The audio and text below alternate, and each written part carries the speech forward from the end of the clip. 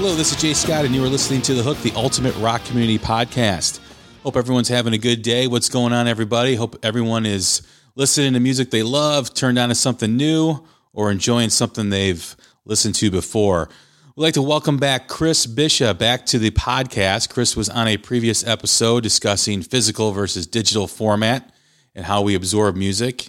Brought him back to the show to discuss the impact of Napster versus Metallica back in 2000. What's going on, Chris?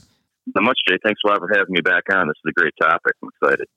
Yeah, it's an interesting topic that I've always changed my point of views over time. You know, like maybe like 10 years ago, I felt differently about it than I do now. When it first happened, I was more angry at Metallica because maybe I didn't understand what the whole blow up was about. You know, when you started the peer-to-peer file sharing in 2000, when Napster was around and probably at the height of its popularity, it was awesome. You know, you were a music fan and you were able to get music for free.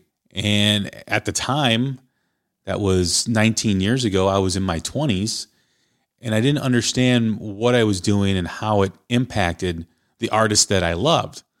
I just felt it was awesome, and I could get any song that I wanted, or most songs that I wanted. And it was kind of like making an endless mixtape that we used to do when we were younger. What was your initial thoughts when Napster came to be? Well, full disclosure, I never actually used Napster. I tried, and it took so long, you know, around dial-up and stuff like that. So, you know, I just didn't, frankly, have the patience. And plus, you know, I've always had an awesome stereo. So more about quality of sound than how much I pay for it. But I followed the trajectory of Napster pretty closely. And my first impression was, you know, holy crap, this is a hand grenade being thrown into this, traditional business model.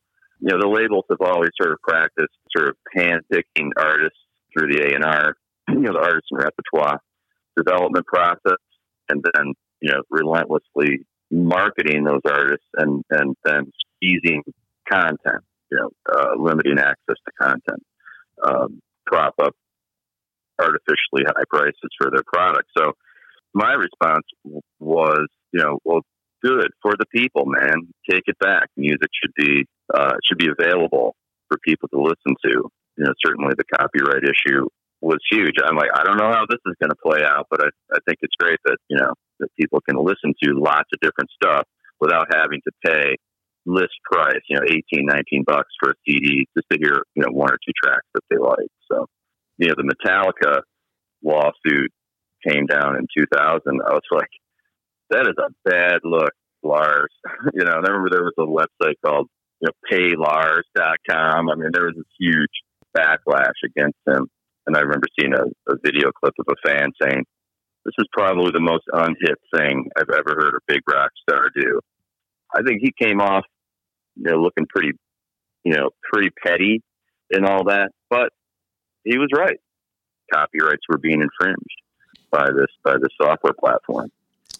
He's even stated in interviews over the last few years how there is some regret with how they approached the whole situation. They basically, it was, you know, shoot first, ask questions later. They didn't really understand the process and what it meant to people. And I don't think anybody did. I don't think there was any artist or band that understood what was happening and how it affected them. They knew it was going to affect them negatively, especially in the bottom line and in the pocketbook.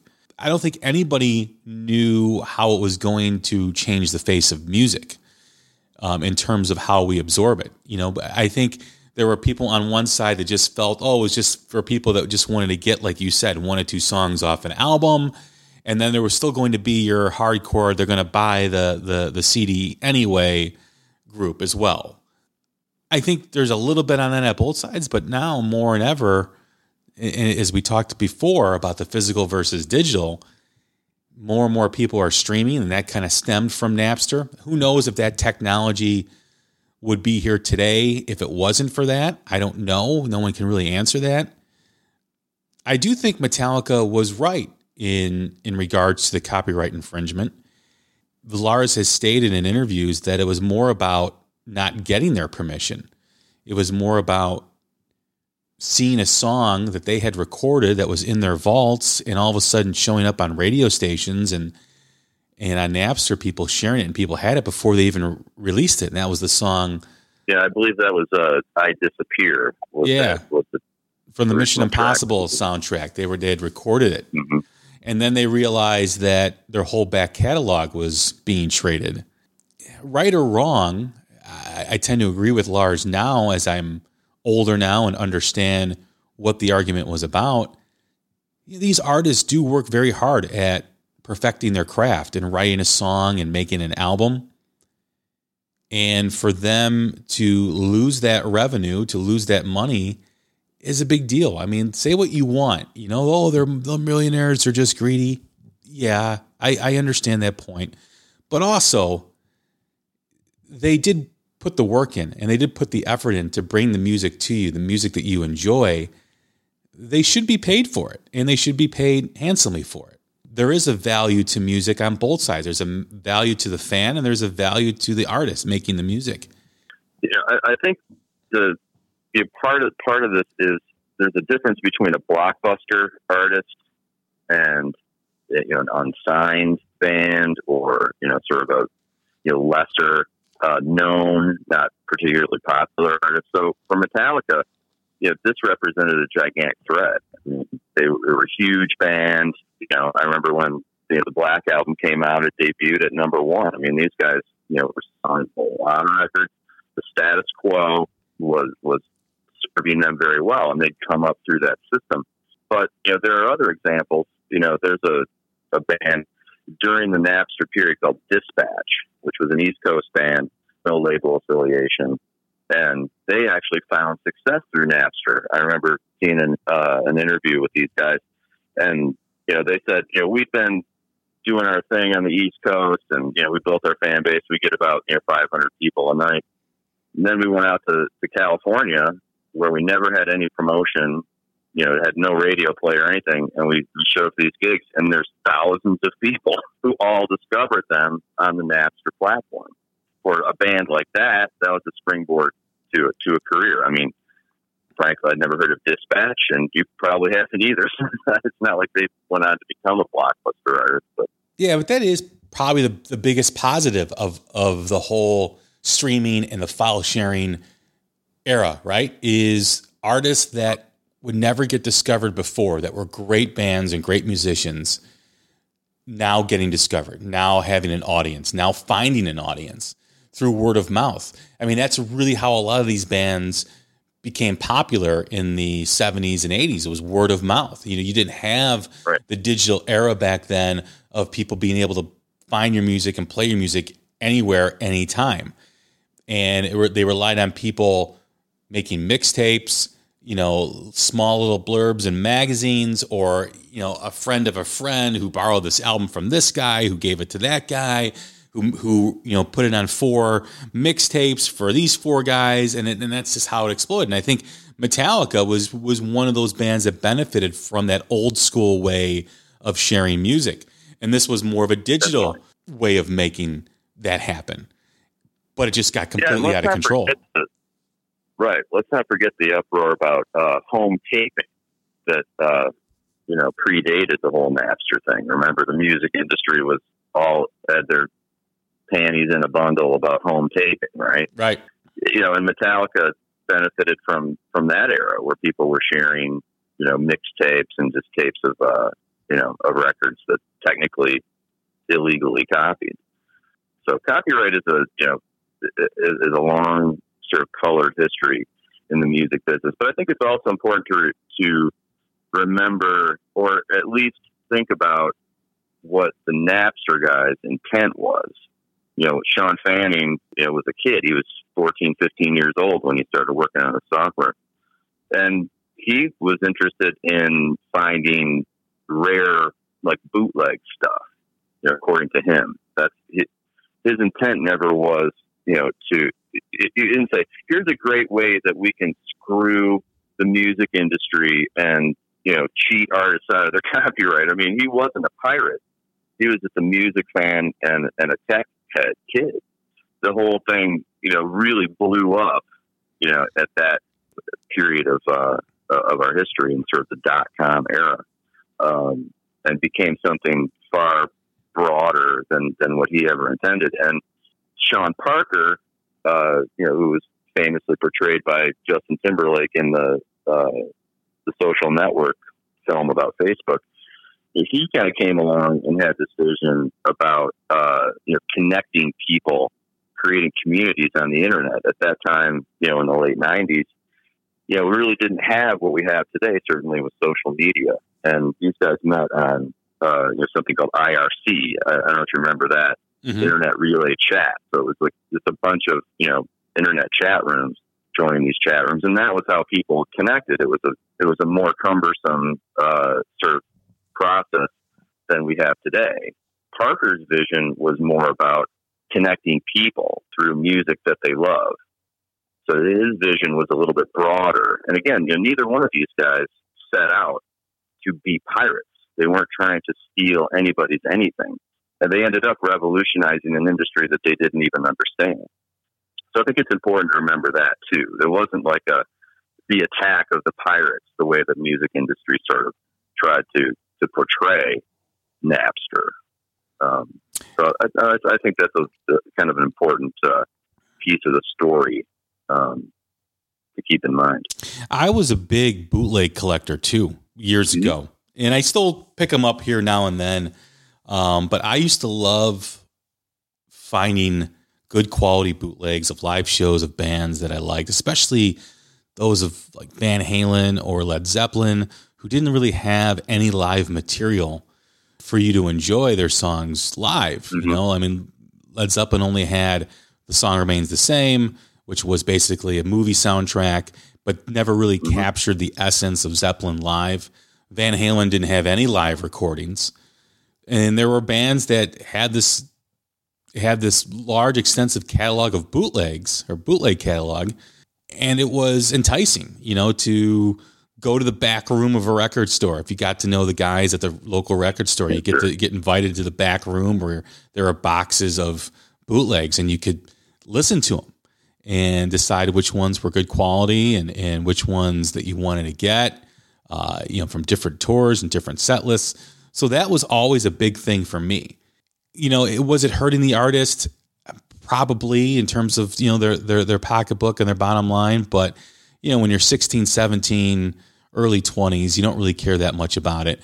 And also too, it added to your fandom of the band, right? You did this because you love the band, and you were still going to buy everything they released anyway. Right? I mean, people that go out and buy rare bootlegs or rarities are not just going to buy that and never enjoy the band's material that they release officially, right?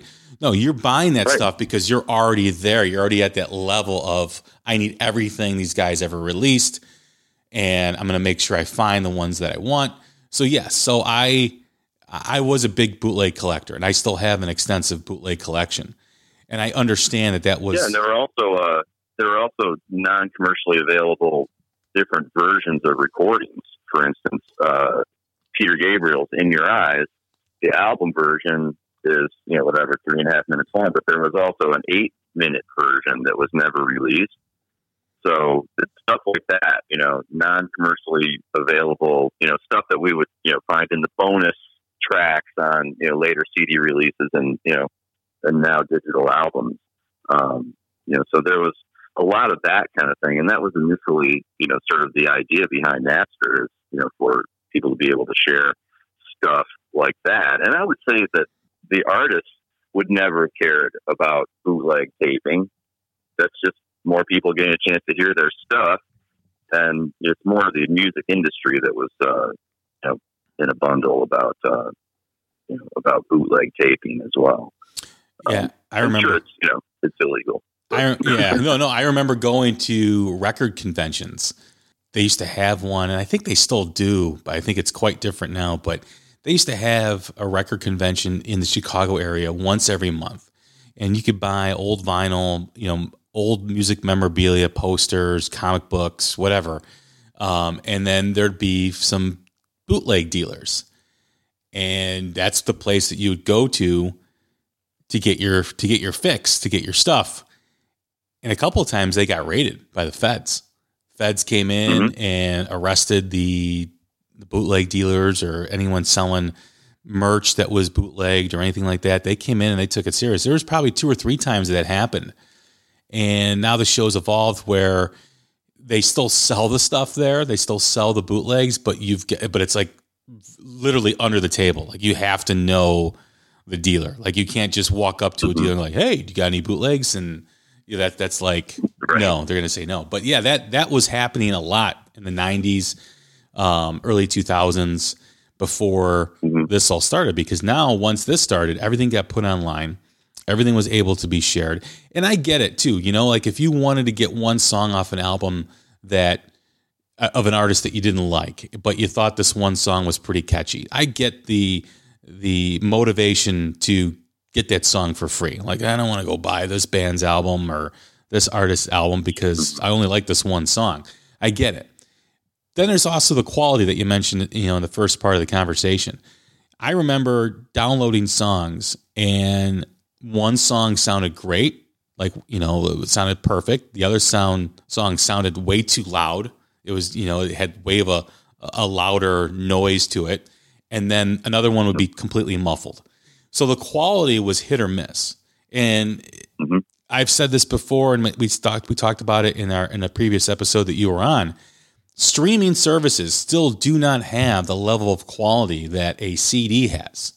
The positive thing about CDs right now is I read an article in Billboard either earlier this week, late last week, about the new Taylor Swift album and the new Tool album, and how both of those recordings have seen an increase in people buying the actual physical copy in CDs, so much so that it's causing the record companies to rethink, are CDs still viable? Which I think is great, if they're having that discussion, because I still think that there is a huge audience that still wants the physical copy. And there are bands in musicians, collectors and whatnot, but just they want that physical connection. And that's been changed. I mean, Napster really we're 19 years after the lawsuit. So, you figure 20 years since it came out. We're at that point now. We are at a breaking point where I think there was one CD manufacturer that stopped manufacturing actual physical CDs, for the artists to put their music on. I think that happened last year or earlier this year. So we are at that point where it's going to come soon, where people are just going to stop making CDs unless it's a collector edition, unless it's a special edition, or they're only going to carry it at their shows, the physical copy, because now you have the streaming services. Now you're in the digital age. Napster changed the face. They brought all this upon the music industry, whether they wanted to or not. And ever since then, the music industry has been behind the curve. They can't keep up with the improvements in technology and the improvements in streaming and the streaming services and how people get paid and whatnot. And as we talked about in the other episodes, hip hop and rap artists have pretty much abandoned physical too. So that's not to be underestimated, because those styles of music, those are the dominant genres in terms of sales and popularity. But you're right. I mean, Napster sort of broke the seal on, what I would say the filtering of, music consumers versus music collectors, right? If all you're going to do is stream, you're not a collector. That's not collecting. Even, we've learned in the post MP3 era that MP3s that's not collecting. Now I got like massive hard drive terabytes of music and it's unmanageable. That's not a collection. That's a mess. So I think people are kind of going back a little bit. The vinyl resurgence is great evidence of that, but also, what you're talking about, the Tool thing, really interesting with that packaging. It's insane what the package is. It's a video screen. I mean, But you're right, and the blockbuster artists like that can afford to do that. Put together a very expensive package and still debut at number one.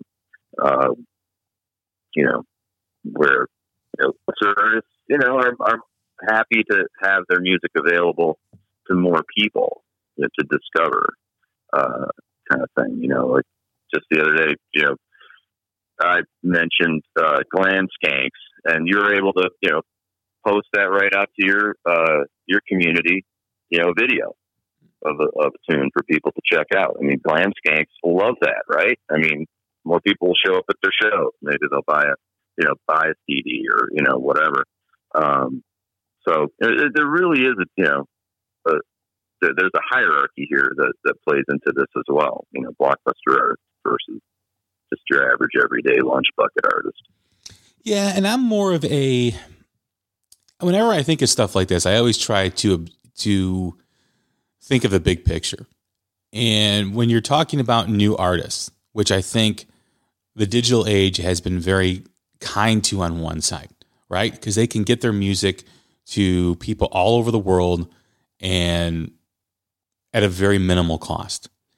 I just did the interview a couple weeks ago with Carl from La Chinga. He talked about, when they're packaging their music and sending it out, they're sending it out to people in Russia and South America and Japan and all over. And he's like, and that's really, really cool. And that is awesome for a band like La Chinga or a band that, is trying to get a bigger audience. That's a great, great tool. The other aspect of it, though, is, and where it hinders new artists, is how much money they're making off of the recording. So It used to be, an artist would get, upfront money from the record label. They would get so much percentage of the sales, and they were, living high on the hog. If you're a band like Metallica or any of those bands in the 80s and they had a good, decent deal that didn't, give away their life.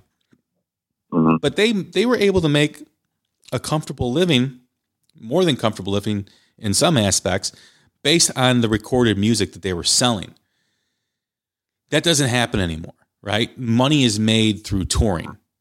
And in order to tour, you either got to get on a good bill or you've got to connect with an audience and get people to the shows. That's also, that's a whole nother conversation, is actually now getting people to the show with things like YouTube and everything, how that's affecting people. So in one aspect, yes, you're able to get your music out and record music and have people listen to it from all over the world. However, if you want to make any sort of living off of music and be a career musician and be a rock star, you got to tour, and you have to tour constantly. You may be able to only take a month, 2 months off to go, and basically you're recording new music during that time. But you constantly have to be on the road selling merch, selling your product, getting the guarantee. Once you get to a certain level, you can make percentages off of beer sales and whatnot, like some bands do, and that's all great.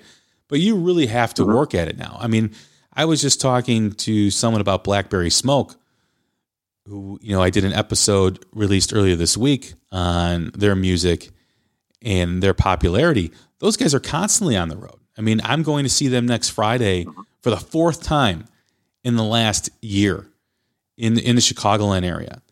There are many bands that do that throughout. I mean, there's other bands that come 2-3 times a year, where it was before, where many bands would come once, like every year, every 9-10 months, and people would come to the shows. But now you have to get out there and you've got to play to make any money. So yes, it's great that they can get to an audience and extend their music out there and have a massive reach of creating new fans. But on the other hand, how many of those people that have that reach are able to put together a tour and tour across the country, tour overseas, and have enough of an audience to make any money? Because that's you still need the label juice behind it to be able to do a European tour or an extensive U.S. tour with a lot of production value. But you're absolutely right about streaming, for instance. Helps up and coming bands get their music in front of more people, but you got to get on these services. How do you do that? If I'm a new band, I don't know. Who do I call? I mean, if I don't have a manager, I'm probably doing it on my own. So getting on these services is a challenge. And then once you're on there, these streaming rates, I mean, these are fractions of a cent per stream.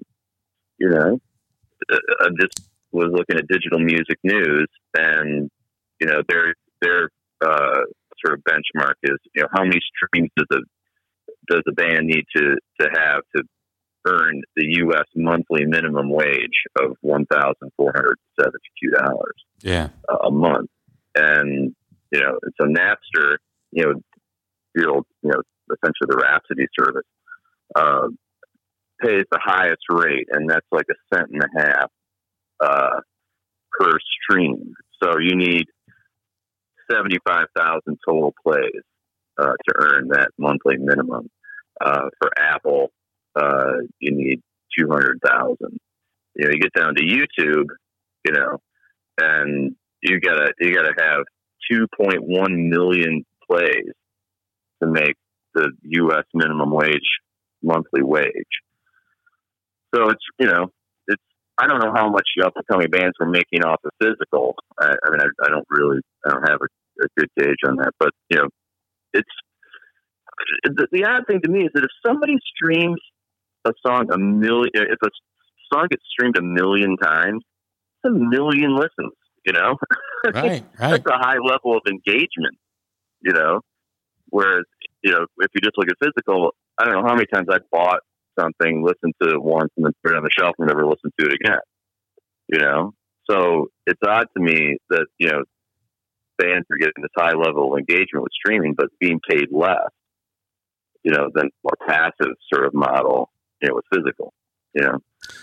So once again, it's the suits that are making the money, and they love this recurring revenue stream. God, I mean, Goldman Sachs just released a report about the music industry. Well, we used to be really bearish on the music industry, stay away from it, but now we love it, because they love these recurring revenue streams. And when you're paying $10 a month, $12 a month, I mean, that's a lot of money that they can count on. They don't have to worry if you're going to go out and buy a CD. You're already signed up.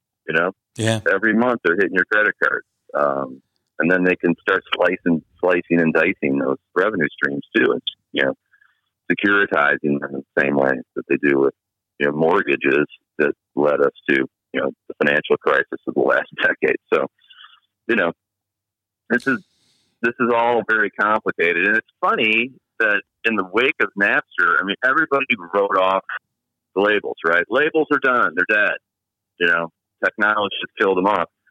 And ironically, labels are stronger than ever now as a result of streaming revenues, these recurring revenue streams.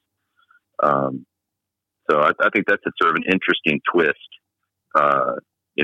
based on the uproar at the time.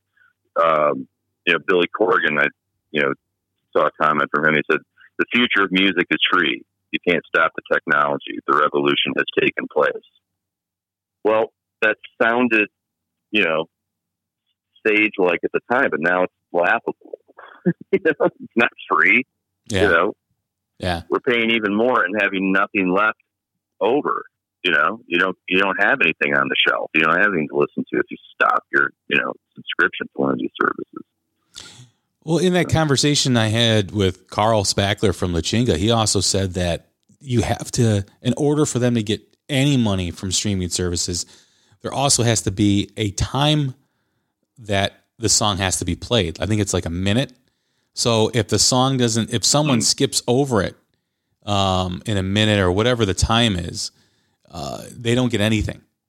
So in the age of people not being able to pay attention more than 2 seconds and, clicking and skip, that also affects the artist too, which is really interesting. Mm-hmm. So if someone clicks on a song, if they only listen to the first 30 seconds, like, oh, I've heard this song too much over the last couple of days, I'm going to skip to the next one. They don't get anything. They don't get any money. Right. That's interesting. Yeah. I didn't know that. And so it's almost like they're monetizing skips, right? Like if you listen to Pandora, if you have a Pandora account, you get a certain number of skips per, day or whatever.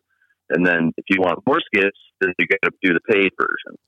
I mean, so it's funny that they're actually, monetizing skipping in the age of short attention spans, right? It's probably not a bad idea. Right. And yes, I mean, the music industry is going to find out ways to make their money, right? And it took them a while. I still think they're behind the curve on technology, where now they're just I think they've kind of buckled it down a little bit with the month-to-month services that you pay for. Like you said, you're going to get that $12, $14, whatever it is, every month from a listener, whether it's Spotify or Apple or whomever. I mean, I do subscribe to Amazon Music. And, the only reason why I do is if I'm traveling or, if I'm sitting in my bed at night doing something on a computer, I can just click on it and just play the artist that I like. But I also, but honestly, based on my CD collection, I still go out and buy the physical copies of CDs. I mean, the streaming service for me is just for the convenience, right? Just for, hey, I want to, listen to, this, or if I pre-ordered a CD and I'm waiting for it, and this just happened with the latest Pete Yorn CD, Caretakers. I pre-ordered it. It didn't arrive when the day the record came out. So I went on Amazon Music and I listened to it, but I already had the CD. It was already in the mail, so to speak, and I was already getting it, but I just wanted to check it out before I got it. I think everyone is at the point where they have some sort of streaming service, just because. Yeah, even if all you do is log on to YouTube, That's... Right. But it's just like. Yeah, I was just going to say that, as a collector, I definitely like the convenience of it, as you said, but I also like the preview sort of aspect. As a collector, I don't have unlimited space. Surprisingly enough, the cost of the music isn't as much of an issue as the space that I have available to store the physical copy. Right. So I like to be able to listen to something, essentially give it a spin. The same way I might, like, if I went to a friend's house, like back in the day, and they'd spin it. I'd be like, oh, that's great, man. I like that. And I'd go buy it. So now I can try it out. I always tell a story, like back, I don't know, this was probably 15 years ago. I got on Rolling Stone, just send him a copy list somehow. I was getting Rolling Stone, for free. So I'm reading about all this new music, but I'm not hearing it. I just started working, with iTunes and buying downloads, but I'm like, AFI, this sounds interesting, but I don't really want to buy, this record, but I sure want to hear it. And that's when I originally got my Rhapsody account, was just so that I could hear this music that I was reading about, and stuff that I really liked. I went and bought a physical copy to be CD exclusively. Now I also, will buy vinyl as well as CD. So I use it sort of as a collecting tool as well.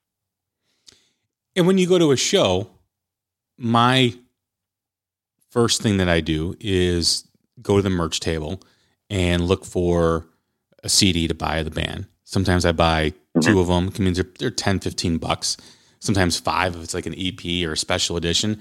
And there are things that they do have at the merch table that are not sold online, that you can't find, which is really cool. There's also stuff that, like, if you try to go on Discogs or on eBay, they've got versions of it that are a couple $100. Well, there it is for $10 right there. I mean, I remember, I think this past year I went to go see Richie Kotzen, and there was a CD that I have not been able to get without entertaining the possibility of spending, $50, $60 on it. And then here I am in front of the merch table looking at the same CD for $12, which is great. I've had experiences where I've gone to live shows and the bands on stage, when you go back, are not even selling the physical copy. Either they don't have it, they didn't make it, or it didn't get delivered yet during the tour. So they're making that money.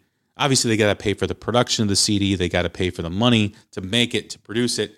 But when you buy something directly at a show, I mean, that money essentially goes straight to their pocket. I mean, obviously the merchandise like T-shirts and, bandanas or wristbands or pins or buttons, that goes directly to the artist. There's a cost to the CDs, I think, that's more than the others, but it's still theoretically going right to them. So yeah, and you might get an opportunity to have a sign. So, like, I mentioned Glam Skanks, I mentioned a couple minutes ago. So when we were at their show, they had their most recent release, which is, I think, a major label, or a large indie. But their first record with their old lead singer is not available, but they were selling it.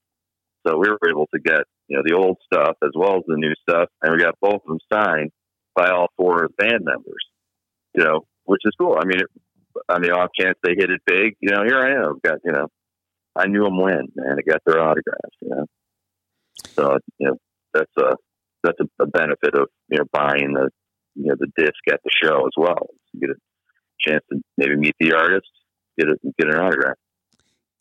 Getting back to Metallica and being the face of the resistance to Napster and file sharing. There were other artists too involved. There were record companies. I think Dr. Dre was involved at some point with his music, and I think was it A&M Records that went after them too. But Metallica really was the face of the fight. Do you think there's certainly been the highest profile? I mean, the RIAA, the Recording Industry Association of America, brought suit against Napster on behalf of all the labels as well. So. Do you think there's nobody knows who those people are. Everybody knows who Lars is, right? Right. And I guess that's my question. Metallica, is still selling out stadiums and is still very popular.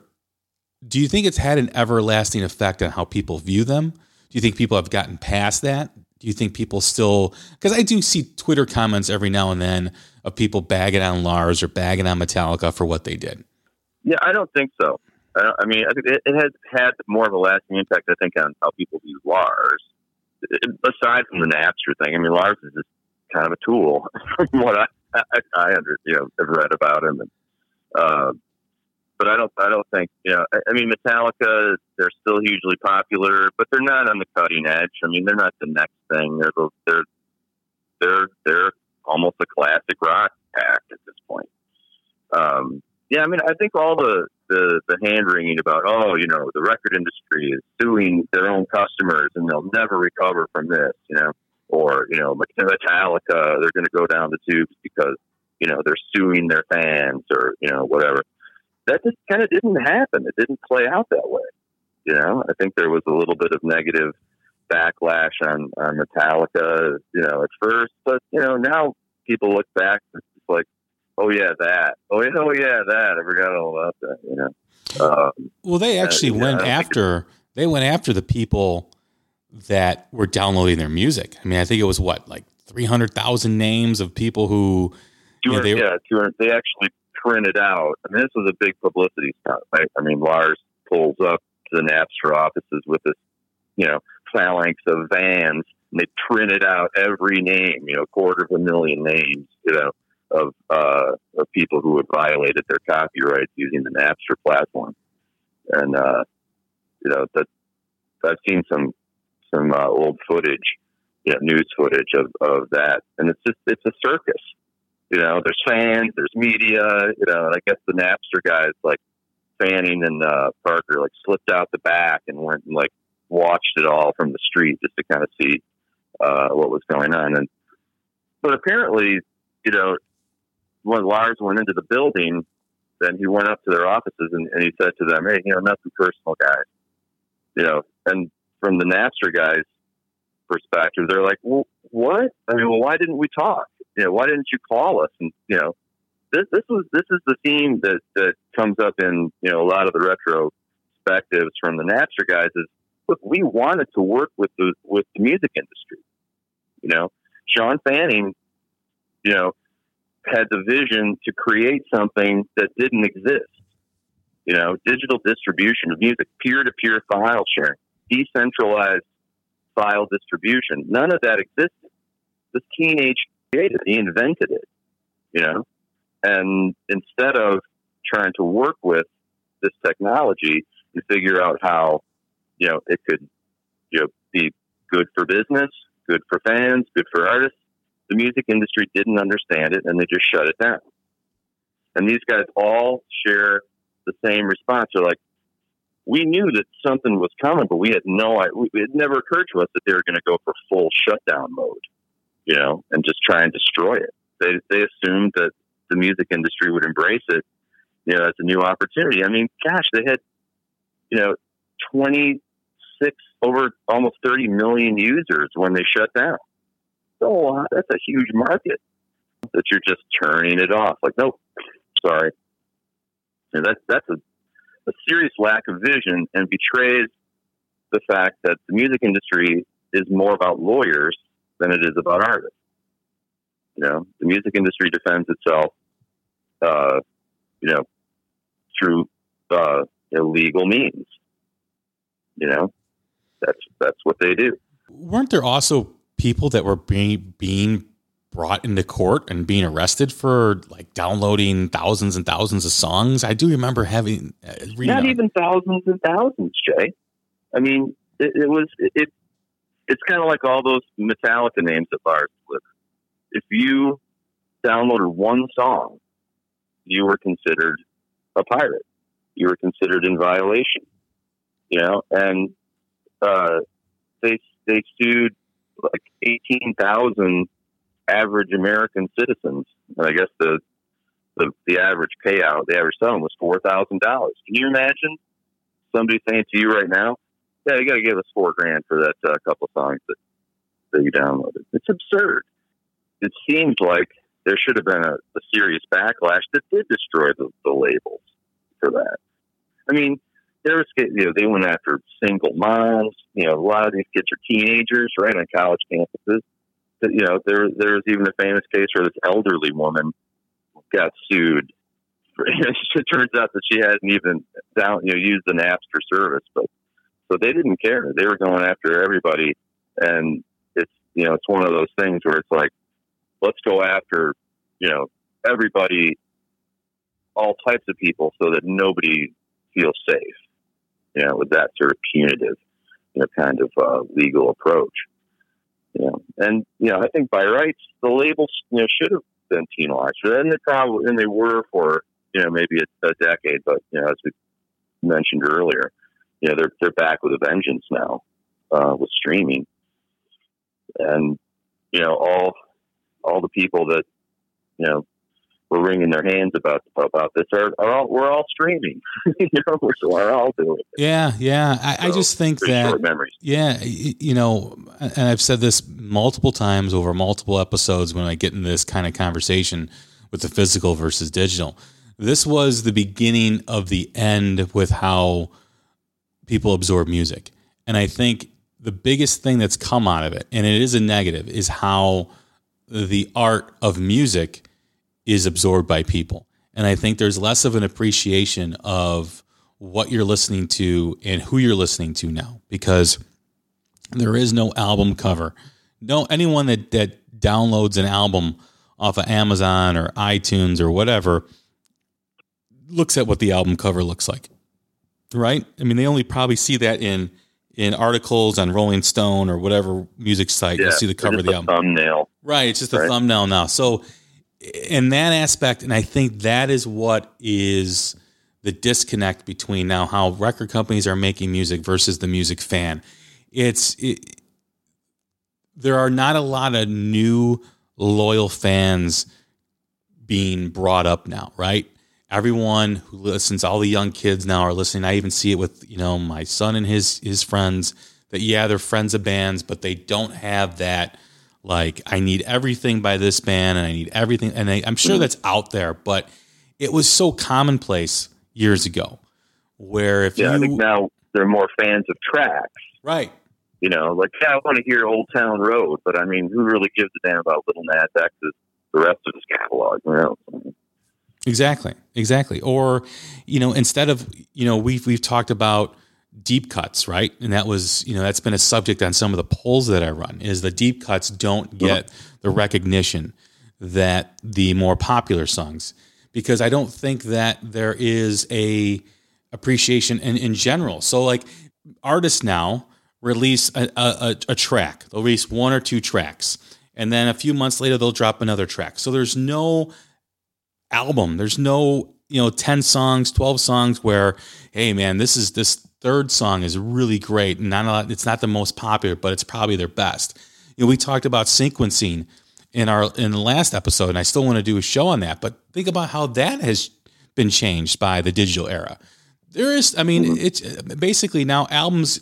I imagine now that there's someone probably picking out the order of songs, but there's no like lift. There's no autopilot that a good album has, where once you take off, you're kind of on that same trajectory throughout the whole album. It just kind of lifts you up. There's no, there's some dips in some albums, but it's all based on sequencing. The flow of the album. There's none of that anymore because you don't need to do it. If you're only going to release 5 songs, a lot of bands now are releasing EPs. Like some of the newer bands that I really like, the Dirty Honeys, the Joyous Wolves, they release 6-7 song EPs, which is great because they need that material to get onto a tour, get onto a bill, start making some money. But even full-length albums are becoming a thing of the past for the most part, and I think, go ahead, I'm sorry. Or like Metallica, releases Hardwired, and that's a double album. That's got, I don't know how many songs are on it. My son has it, but that was their first album in 4 or 5 years, or probably even longer. Iron Maiden does the same thing. They don't release albums like they did before every 2 years, 3 years, because the cost of production, doesn't equal what they're going to get back from it if they only release 1 or 2 songs, or they release an album that only 1 or 2 songs get any popularity off of. That's right. And labels are signing artists to track deals, 5-track deals, as opposed to 5 album deals, too, in many cases. That's part of the Napster legacy, right? Is, consuming tracks rather than albums. When, that's the one thing I think that, that Napster did do, was it disaggregated albums. And you couldn't do that before. If you wanted to hear Life During Wartime by Talking Heads, you had to buy your music. So in the Napster revolution, you could just go download Life During Wartime and listen to that. You didn't have to buy the whole record. And that's a big deal. And, that kind of set the stage for where we are now. It's sort of almost back to the 50s, right? When the 50s were really a singles-based era. We're kind of back to that. And, Napster sort of lit the fuse on the destruction of the album as we know it. I miss those days, right? I still collect, buy the CDs, but the idea that you can kind of peek into the artist's head and their mind of what they were thinking of when they recorded a full album, like they sat and they wrote these 10, 12 songs. They demoed them, they hammered them out, they recorded them. There were other songs that didn't make the record, but you could see the artist evolve from album to album. And that was so cool, right? You'd wait in anticipation. You'd see the article in the magazine that you were reading that such and such a band is releasing such and such an album on this such and such a date. And you would wait and you would say, I'm going to the record store like that day to get it. And you'd get it, right, and you'd absorb it. You'd open it up out of the box. Right out of the box. You'd absorb it. You'd listen to all the tracks once. You'd listen to it again. Then you'd start to, after like the third or fourth listen, you'd start to formulate your opinions on what songs were your favorites and what weren't. And then what was really cool, and I love when this happens, is you could not like a song when it, on the album, and then 2 years later put that same album back on and hear it and be like, wow, that's it. I can't believe I didn't appreciate that before. That's a really good song. There's a relationship with the physical and digital aspect of the music, but there's also the evolution of the fan with your music. There's the appreciation of the song. There's the appreciation of the production of the recording, of how it's a staple in time of what and who and where you were around during that moment. And CD is interesting because it's both physical and digital. Right. So the CD is as much as I love it, is problematic because, that was, predating Napster, right? The CD, now you can skip, right? You couldn't, if you wanted to skip on a vinyl record, you could lift the needle, try and hit the next track right in the groove, or you had to rewind the tape or fast forward. So now with digital, it's like a song, skip on to the next one. And the other thing about CD that always disappointed me is that they're in the Red Book standard for the CD. There's something called Mode 5 subcodes. So that was where all the metadata was supposed to go. Metadata being album title, artist, track names, track length, that kind of thing. So the record company just said, forget it. They never utilized it. Never utilized that, option to include all the metadata. So you didn't really know what the names of tracks were even at that point. So if you're listening in the car, it's so funny now. Like if you listen to it, to your phone through the car or listen to Sirius, you get metadata. You put a CD and it's like just track 1. Thanks. That's real helpful. Some do and some don't. Not all of them do that though. Yeah, I mean, each disc has a unique thumbprint, and they've got these services that aggregate all the metadata, and then they recognize the thumbprint of the disc and make that available. But the other thing about the CD is the music industry itself set the table for Napster by releasing all their music in a digital format that wasn't particularly well protected on the disc itself. So, Napster wasn't a service that had, the big server farm where all these tracks sat. No, as we've mentioned, it's peer-to-peer. So all these tracks sat on individual computers around the world, right? And how did those tracks get on those computers? From CDs that people ripped, So the music industry sort of created this problem themselves by, unleashing, digital technology into the world without really understanding what the ramifications could be, So in a lot of ways, the Napster thing just sort of, really amplified what was already happening with digital media in the music industry. So I think it's important to remember that too. I mean, Sean Fanning could never have done what he did if the music industry hadn't, rushed to introduce CDs so that then they could obsolete vinyl, right? So that then they could resell all their back catalog in a new format. Because that's the only thing that happens in these format shifts. The only people that win are the record labels.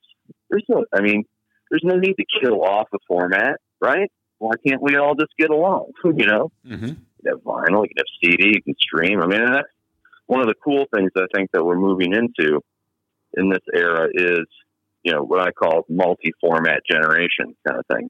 Like my daughter, I've been collecting records since about the time she was born. Music comes on a big round thing. It comes on a shiny disc. It comes, through her little tablet or whatever. It comes through the radio. I mean, it's everywhere. She doesn't care. It could be a hamster and they're running on a wheel making the sound. She just likes the music. So I think that's cool that, now we're starting to see vinyl and CD and streaming and, high res files and stuff like that all existing together.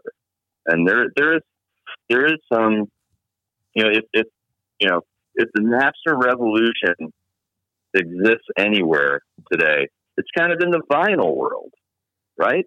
Because people who collect vinyl are buying a lot of used records. The record industry doesn't get any money from that. Artists don't get any money from that. We're just in this sort of underground community, trading, trading music, not for free, but, we set the value and the people who profit are the independent record stores. Obviously the music industry is now sort of insinuating itself back into there and pressing vinyl again, but there's a lot of facets to this, to the politics of format, I just read an article a few weeks ago about how for the first time in decades, vinyl has surpassed CDs in terms of sales. Is that true? I didn't know that. Yeah, I think, it was like 3 or 4 weeks ago it came out where there were more vinyl records sold last year than CDs, which is pretty crazy, Yeah, that's insane. What do you think is next? As we close down this discussion, what do you think is, the next thing that's around the corner in terms of technology, in terms of how we absorb music? Yeah, I wish I had a crystal ball so I could get fabulously wealthy. Although the Napster guys didn't get fabulously wealthy for their massively disruptive technology. Well, I think one thing's for certain is that they're not going to strap music to a disc or tape ever again. There isn't going to be a new physical format, at least not something that's propagated by, the recording industry. And that's one of the reasons, we talked briefly about, my company getting ready to introduce a new CD player, a headphone-based CD player. And one of the reasons that we're doing that and that we're excited about it is because CD is the last collectible format, as far as I'm concerned. And it will have an Indian summer. It won't necessarily be exactly like vinyl, but if the internet has taught us nothing, it's if somebody made it, somebody's collecting it, right? So the idea that this really high resolution music that's available on a physical format right now for pennies almost is going to go away. I think I think that's short sighted. I mean, no one thought vinyl was going to come back when I was frisbeeing AC/DC and Duran Duran records down my buddy's street back in 1990. So part of what's next, I think, is a resurgence of CD. You touched on that, with the success of the Tool release and Taylor Swift. I hope high res streaming is next. I know Neil Young's archives online are. I mean, if you're a Neil Young fan and you haven't dived into that a little bit, it's really cool. I mean, he's got high res streaming versions of all his archives, tons of stuff that was never released. So hopefully that's part of the future, where these blockbuster artists just sort of have their own thing, where you can go and maybe for a nominal monthly fee or whatever, listen in a high resolution stream or file format to stuff that has not ever been commercially available. You're starting to see more streaming services come up, so hopefully some competition amongst these streaming services can create more opportunities for music fans to hear more stuff.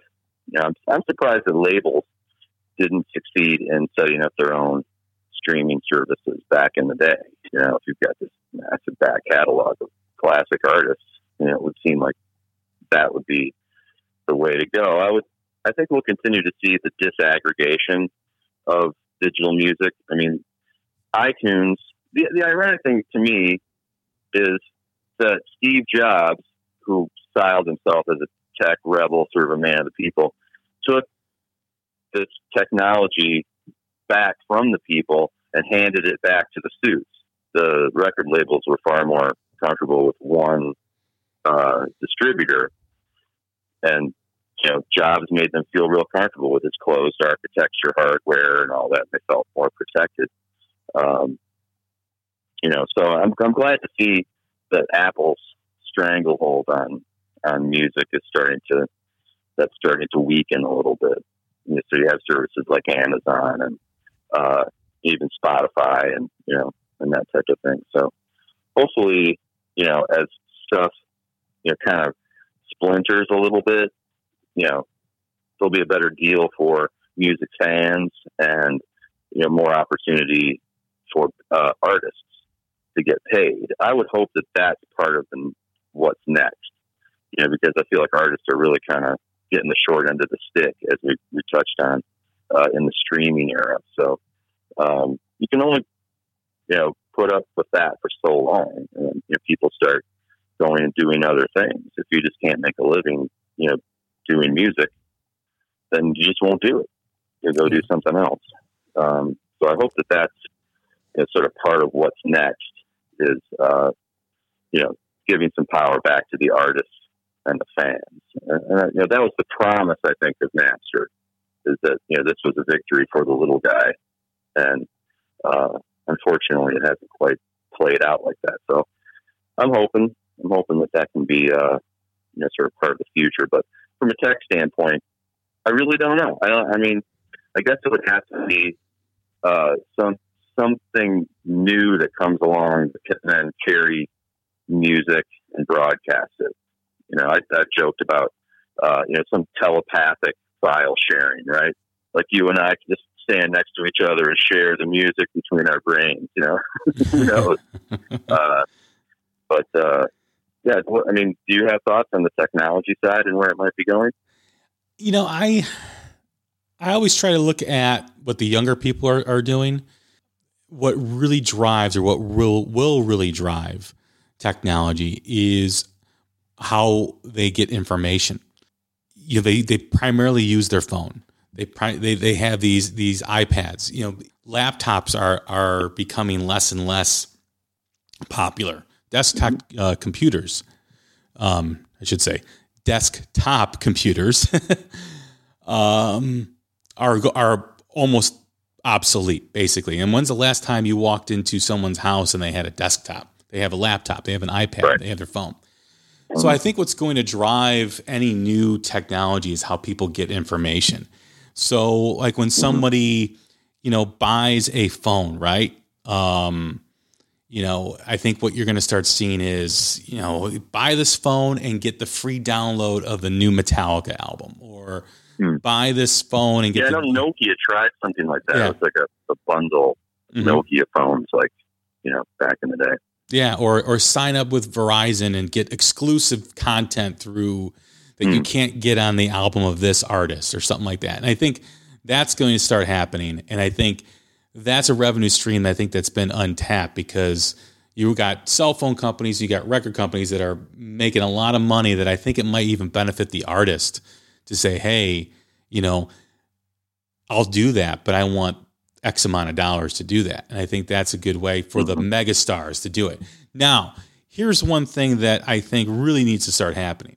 When these big stars or these big bands get these deals, right?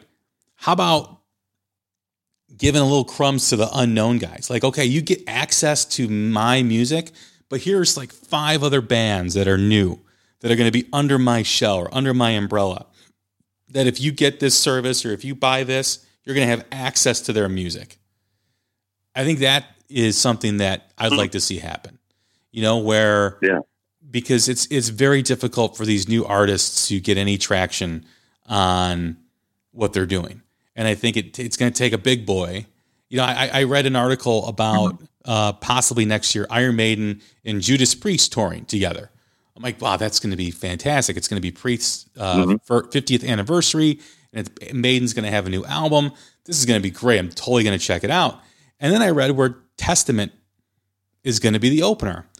And nothing against Testament. I think they're a great band. But why not fill that bill with an unknown or a band out of the UK that's having trouble getting noticed? That's a really good band. Why not use it that way? Take that band on the road for 30, 40 shows to get exposure. I don't think that happens enough. I don't think Iron Maiden and Judas Priest need Testament to help them sell tickets. I don't think they need that, just like if Journey and Def Leppard had Cheap Trick opening up for them on some tours. I don't think they need Cheap Trick to help them sell tickets. Bring an unknown, bring an artist out there that's got 1 or 2 albums that's really good, that you're both fans of, both bands are fans of, that they want people to be exposed about.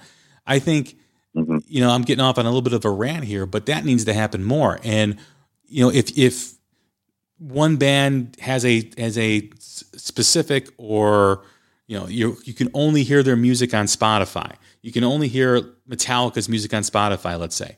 Well, if you go purchase Spotify, not only do you get Metallica, but you've got 6 other bands access to their music as part of that bundle, and help them get exposed. I think that needs to start happening a lot more. And I don't know if there's going to be, it's like you said, the technology, but I think it's going to be how we absorb information. The more advanced phones get, the more advanced iPads get, the more you can, get it on your watch now and get information off of your digital watch or whatever. I think there's, whatever keeps coming down the road, and how people keep absorbing information. I was told years ago, if you want to know what's going to be successful, if you can predict just look around you. Look around what people are doing. And sooner or later, what they're doing, the masses will start to enjoy, or the masses are starting to enjoy. That's what, you should always, if you're investing money, well, what should I buy stock in? Well, look around you. What are you enjoying? What are you utilizing? And if that is a product that is good, that you think it's got that's got a long shelf life, then that's what you go with. So, and as you mentioned before, watch what younger people are doing. Right. I mean, the whole Napster thing, was blowing up on college campuses and amongst teenagers running home to watch Total Request Live and then going on Napster and downloading the tunes. So you keep an eye on what the kids are doing. Can I have one last comment about the Napster legacy? Absolutely. Before we finish. Okay. So we even started this conversation on the premise of, what is the impact, of Napster on the music industry? Totally appropriate. But in many ways, the true legacy of Napster is social media. The technology that Sean Fanning created was then taken by Sean Parker. So after the Napster debacle, he did Friendster, right? So that's more of a social media, social networking type thing. And then he went on to be the first president of Facebook.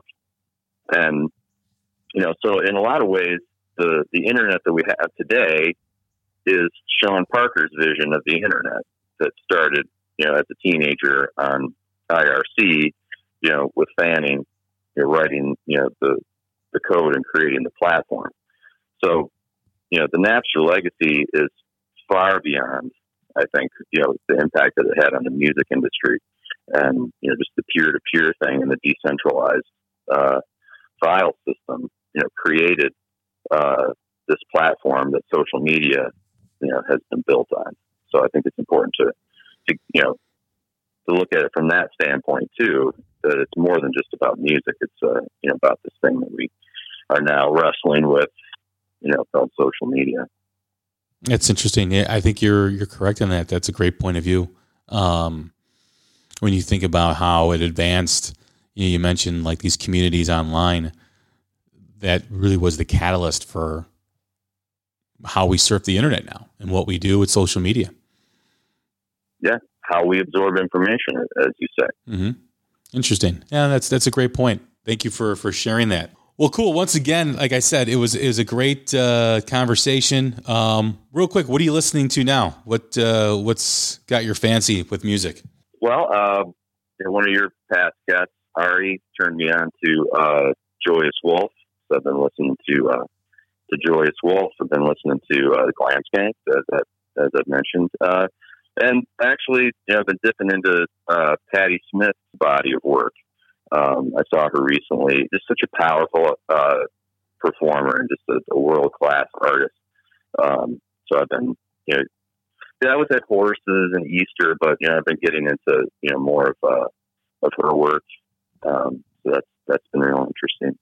And and Cheap Trick. You mentioned Cheap Trick. I actually saw them not too long ago, so I've been listening to some Cheap Trick as well. And the new Tool just kills. I mean, it's been 13 years, but it's been worth the wait, man. It's a great record.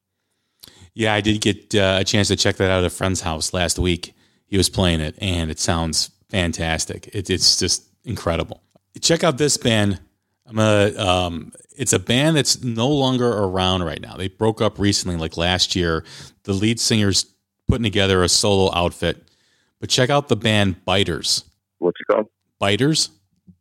Biters. Okay. They're kind of like if you like Cheap Trick, if you like Thin Lizzy, if you like, it's got a little bit of that LA 80s scene vibe to it, but it's got a heavy influence of Cheap Trick and Thin Lizzy. I think you'll really like it.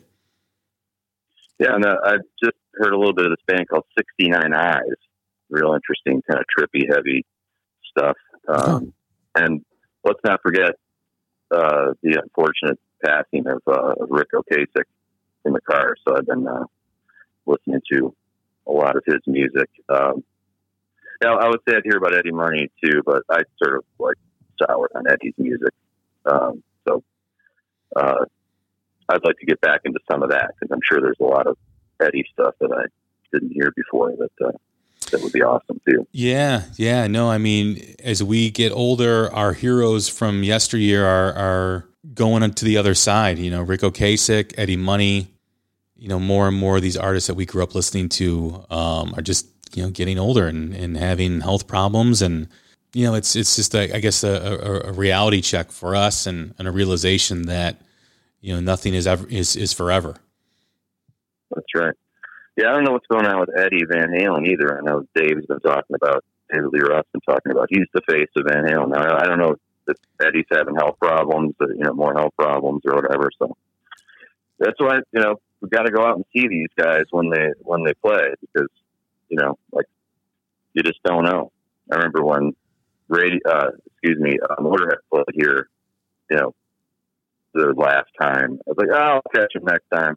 And then Lemmy died 2 weeks later. Yeah, you know, I had the same thing. Yeah. You know, I was like, oh, tickets are too expensive for this Eagles thing, whatever. And then Glenn Frey died. I'm like, well, I wish I would have spent the, you know, $175 to go to the show. You know? Yeah, no, the Motorhead thing was disappointing. I had an opportunity to go see Tom Petty at Wrigley Field, and I passed that up. So yeah, no, I've been on the end of not making the right decision when I was given the opportunity to go see someone live, and then a few months down the road, they passed on. Yeah, so people make fun of me because I'm in like Dinosaurs of Rock tour, and I'm just like, yeah, hey man, I don't know much longer they're going to be around. Like, check them out now. No, absolutely. Guys that didn't see in their prime, you know. Yeah, no, it's like I said, man, nothing lasts forever. And, you know, when you see an artist like that we grew up with pass on, you know, it brings back a lot of memories. I had really not listened to the Cars in a long time. Like it's got to be over a decade. And then Rick Ocasek died, and I started listening to some of the stuff that I grew up with. And I'm like, wow, this is really good. And then, of course, the Fast Times at Ridgemont High scene with Phoebe Cates, absolute staple of pop culture in that scene. That whole movie is. Mm-hmm. And then I'm like, wow. I totally remember that. And then listening to, I remember hearing "Shake It Up," all that stuff growing up in the early '80s, mid '80s, and just the great songwriting. Really great sonically. That's one thing that people really haven't mentioned about the Cars is great songs. Mm-hmm. Real simple songs, but how they really recorded their music. I mean, it really sounds great. I mean, even back then, it sounded awesome. Yeah, no, absolutely. And Rick and the Cars were video pioneers, right, as well. And Rick was sort of Renaissance man in a lot of ways. And I'd invite people to check out my remembrance of him on 360degreesound.com because he was really important to me. I was 14, 15 when the Cars first broke, and it was from the future. Like everything I was listening to at the time seemed like it was from some glorious past, But the Cars were like, these guys are clearly from the future, and it felt like it was just for me and my friends, Right. Then it had that element of 50s song structures and 70s guitar based rock, but it was sort of like towed the 70s into the 80s, with synthesizers and keyboards and, expressionist lyrics and all that type of thing. I mean, I was just like, what in the world is this, man? This is awesome. Yeah. So I was really sad to hear of his passing. And getting back to Van Halen, the thought of never seeing Eddie Van Halen on a stage again is something that I'm starting to realize that actually may be a possibility. Yeah. And that's why, even though I was never, as you know from the poll, not a big fan of Van Halen, my thing has always been, if Eddie Van Halen is playing, the room should be packed. Because this is like having the opportunity to see Hendrix play, and these great guitar innovators. And, I hope he's able to play, and continue to tour and that type of thing, because he's just that important to fans of, guitar rock. Think about what Van Halen meant to pop culture in the 80s. I mean, that was a scene in itself. You have this guitar player that just changed the game of guitar playing with the tone, with the way he played. And then Van Halen had the image, right? The way they dressed, the way they looked. Daily Roth was this caveman with blonde hair that just had this huge personality. You had videos that meant so much to that time. Hot for Teacher, Panama, all that stuff. I mean, I remember the painter's caps, the T-shirts. I mean, it was a rite of passage when you were a kid walking around school with a Van Halen shirt or a Van Halen poster in your room. I mean, it was, the U.S. Festival 83, the huge impact on rock music after that festival, and how Van Halen was the headliner, and how 1984 was a catalyst to so many things in that decade. From a band that went from guitar bass to added a keyboard element, and it still maintained its fan base. And say what you want, I know you're not a fan of Sammy Hagar, Van Halen, but to have a band, and that's mostly because of Eddie. Let's not forget, I mean, Daily Roth was a huge personality, so was Sammy Hagar. But the reason why they were able to maintain a level of popularity with Sammy Hagar after Daily Roth left was because of Eddie. And, even if you just listen to the guitar in the Sammy Hagar era, I mean, again, it's innovative. It's great. It's fantastic. Yeah. I mean, I just had a thought while you were talking. I'm like, how cool would it be to just have the guitar parts from every Van Halen song with no bass, no drums, no vocals, no keyboards, just hear Eddie just raw. Yeah. That'd be interesting. Yeah. I'd love to try that.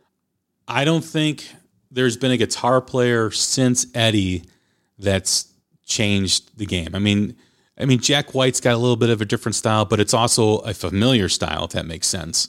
Yeah, it's kind of retro inspired. Got that Cream of Clapton sort of thing going on. Right. But changing how people played and how their instrument sounded. I mean, I've read interviews such as one with Neil Schon, how Van Halen was on tour with opening up for Journey, and he would watch Eddie every night, and he'd be like, how's this kid doing it? Like, what's this kid doing? Like, he even asked him, like, show me how to play that. And if you look at Journey's guitar tone after that tour, it's completely different. Listen to the song Stone in Love by Journey on Escape. Listen to Keep on Running off that album. Listen to those deep cuts, Mother, Father, all those songs off of that album, even into Edge of the Blade and some of the songs off Frontiers. That's Eddie Van Halen right there. I mean, that's how much he impacted. All these guys that were playing in the 70s wanted to sound like that. They wanted to have that tone that he had. And just to... Yeah, the only other guy that I can think of, maybe be the Edge, Yeah. But that's more of a technology thing than really a technique thing. Right. Yeah. It's just sad to realize, as being a Van Halen fan from that first moment I heard Running with the Devil when I was 7-8 years old, to knowing that that might be it. It might be done, because the opportunity was there this summer to do it. And there was this huge talk about having Michael Anthony come back and do it. And, so great. It's, if nothing's announced after, if they don't do it next year, I think it's done. I don't see it happening. Yeah. So that'd be great to have Michael back. I mean, I've never understood what happened. Why he's so been pushed out of that thing. But I'm hoping to go to CES this year, and just so happens that David Lee Roth is doing a Vegas residency during that first week in January or second week in January when CES is happening. So, there you go. It would be cool. Yeah, cool to see David Lee. That guy is amazing. Like, listen to his podcast. I mean, that's just off the chain. I love that guy. Yeah, no, he's definitely a great listen to for his podcast. A brilliant guy, just a genius of creativity. Just how he explains things and how he presents a story is remarkable. He does an excellent job. Background. Mm-hmm. His background, sort of his vaudeville. I had no idea, that he was, kind of came out of that kind of vaudeville tradition. I guess that shed new light on, why a barbershop quartet breaks out in the middle of "I'm the One," Yeah, right? Or "Happy Trails," off Diver Down. Yeah, right. Yeah. So, yeah, absolutely, man. I mean, you look at a lot of their influence, and you hear, artists in the 70s in some of their songs, but you really hear a lot of Dave Clark 5. You really hear a lot of Beach Boys, mm-hmm. especially in their background vocals, right? That's an unsung hero of Van Halen. Certainly in the Dave era, was the 3 and 4 part harmonies that they did. I mean, think incredible. About that. And just, Eddie and Michael as a background vocal tandem, unrivaled. Think about that. 3-4 part harmonies, this guitar legend just shredding, and this maniac lead singer. It was the whole package. It really was. I mean, think about that. Usually bands are made up of, the singer's front and center, and you have the guitar player, because all the guitar players, and then drummer is usually the third, and the bass is like a forgotten guy in most bands, right?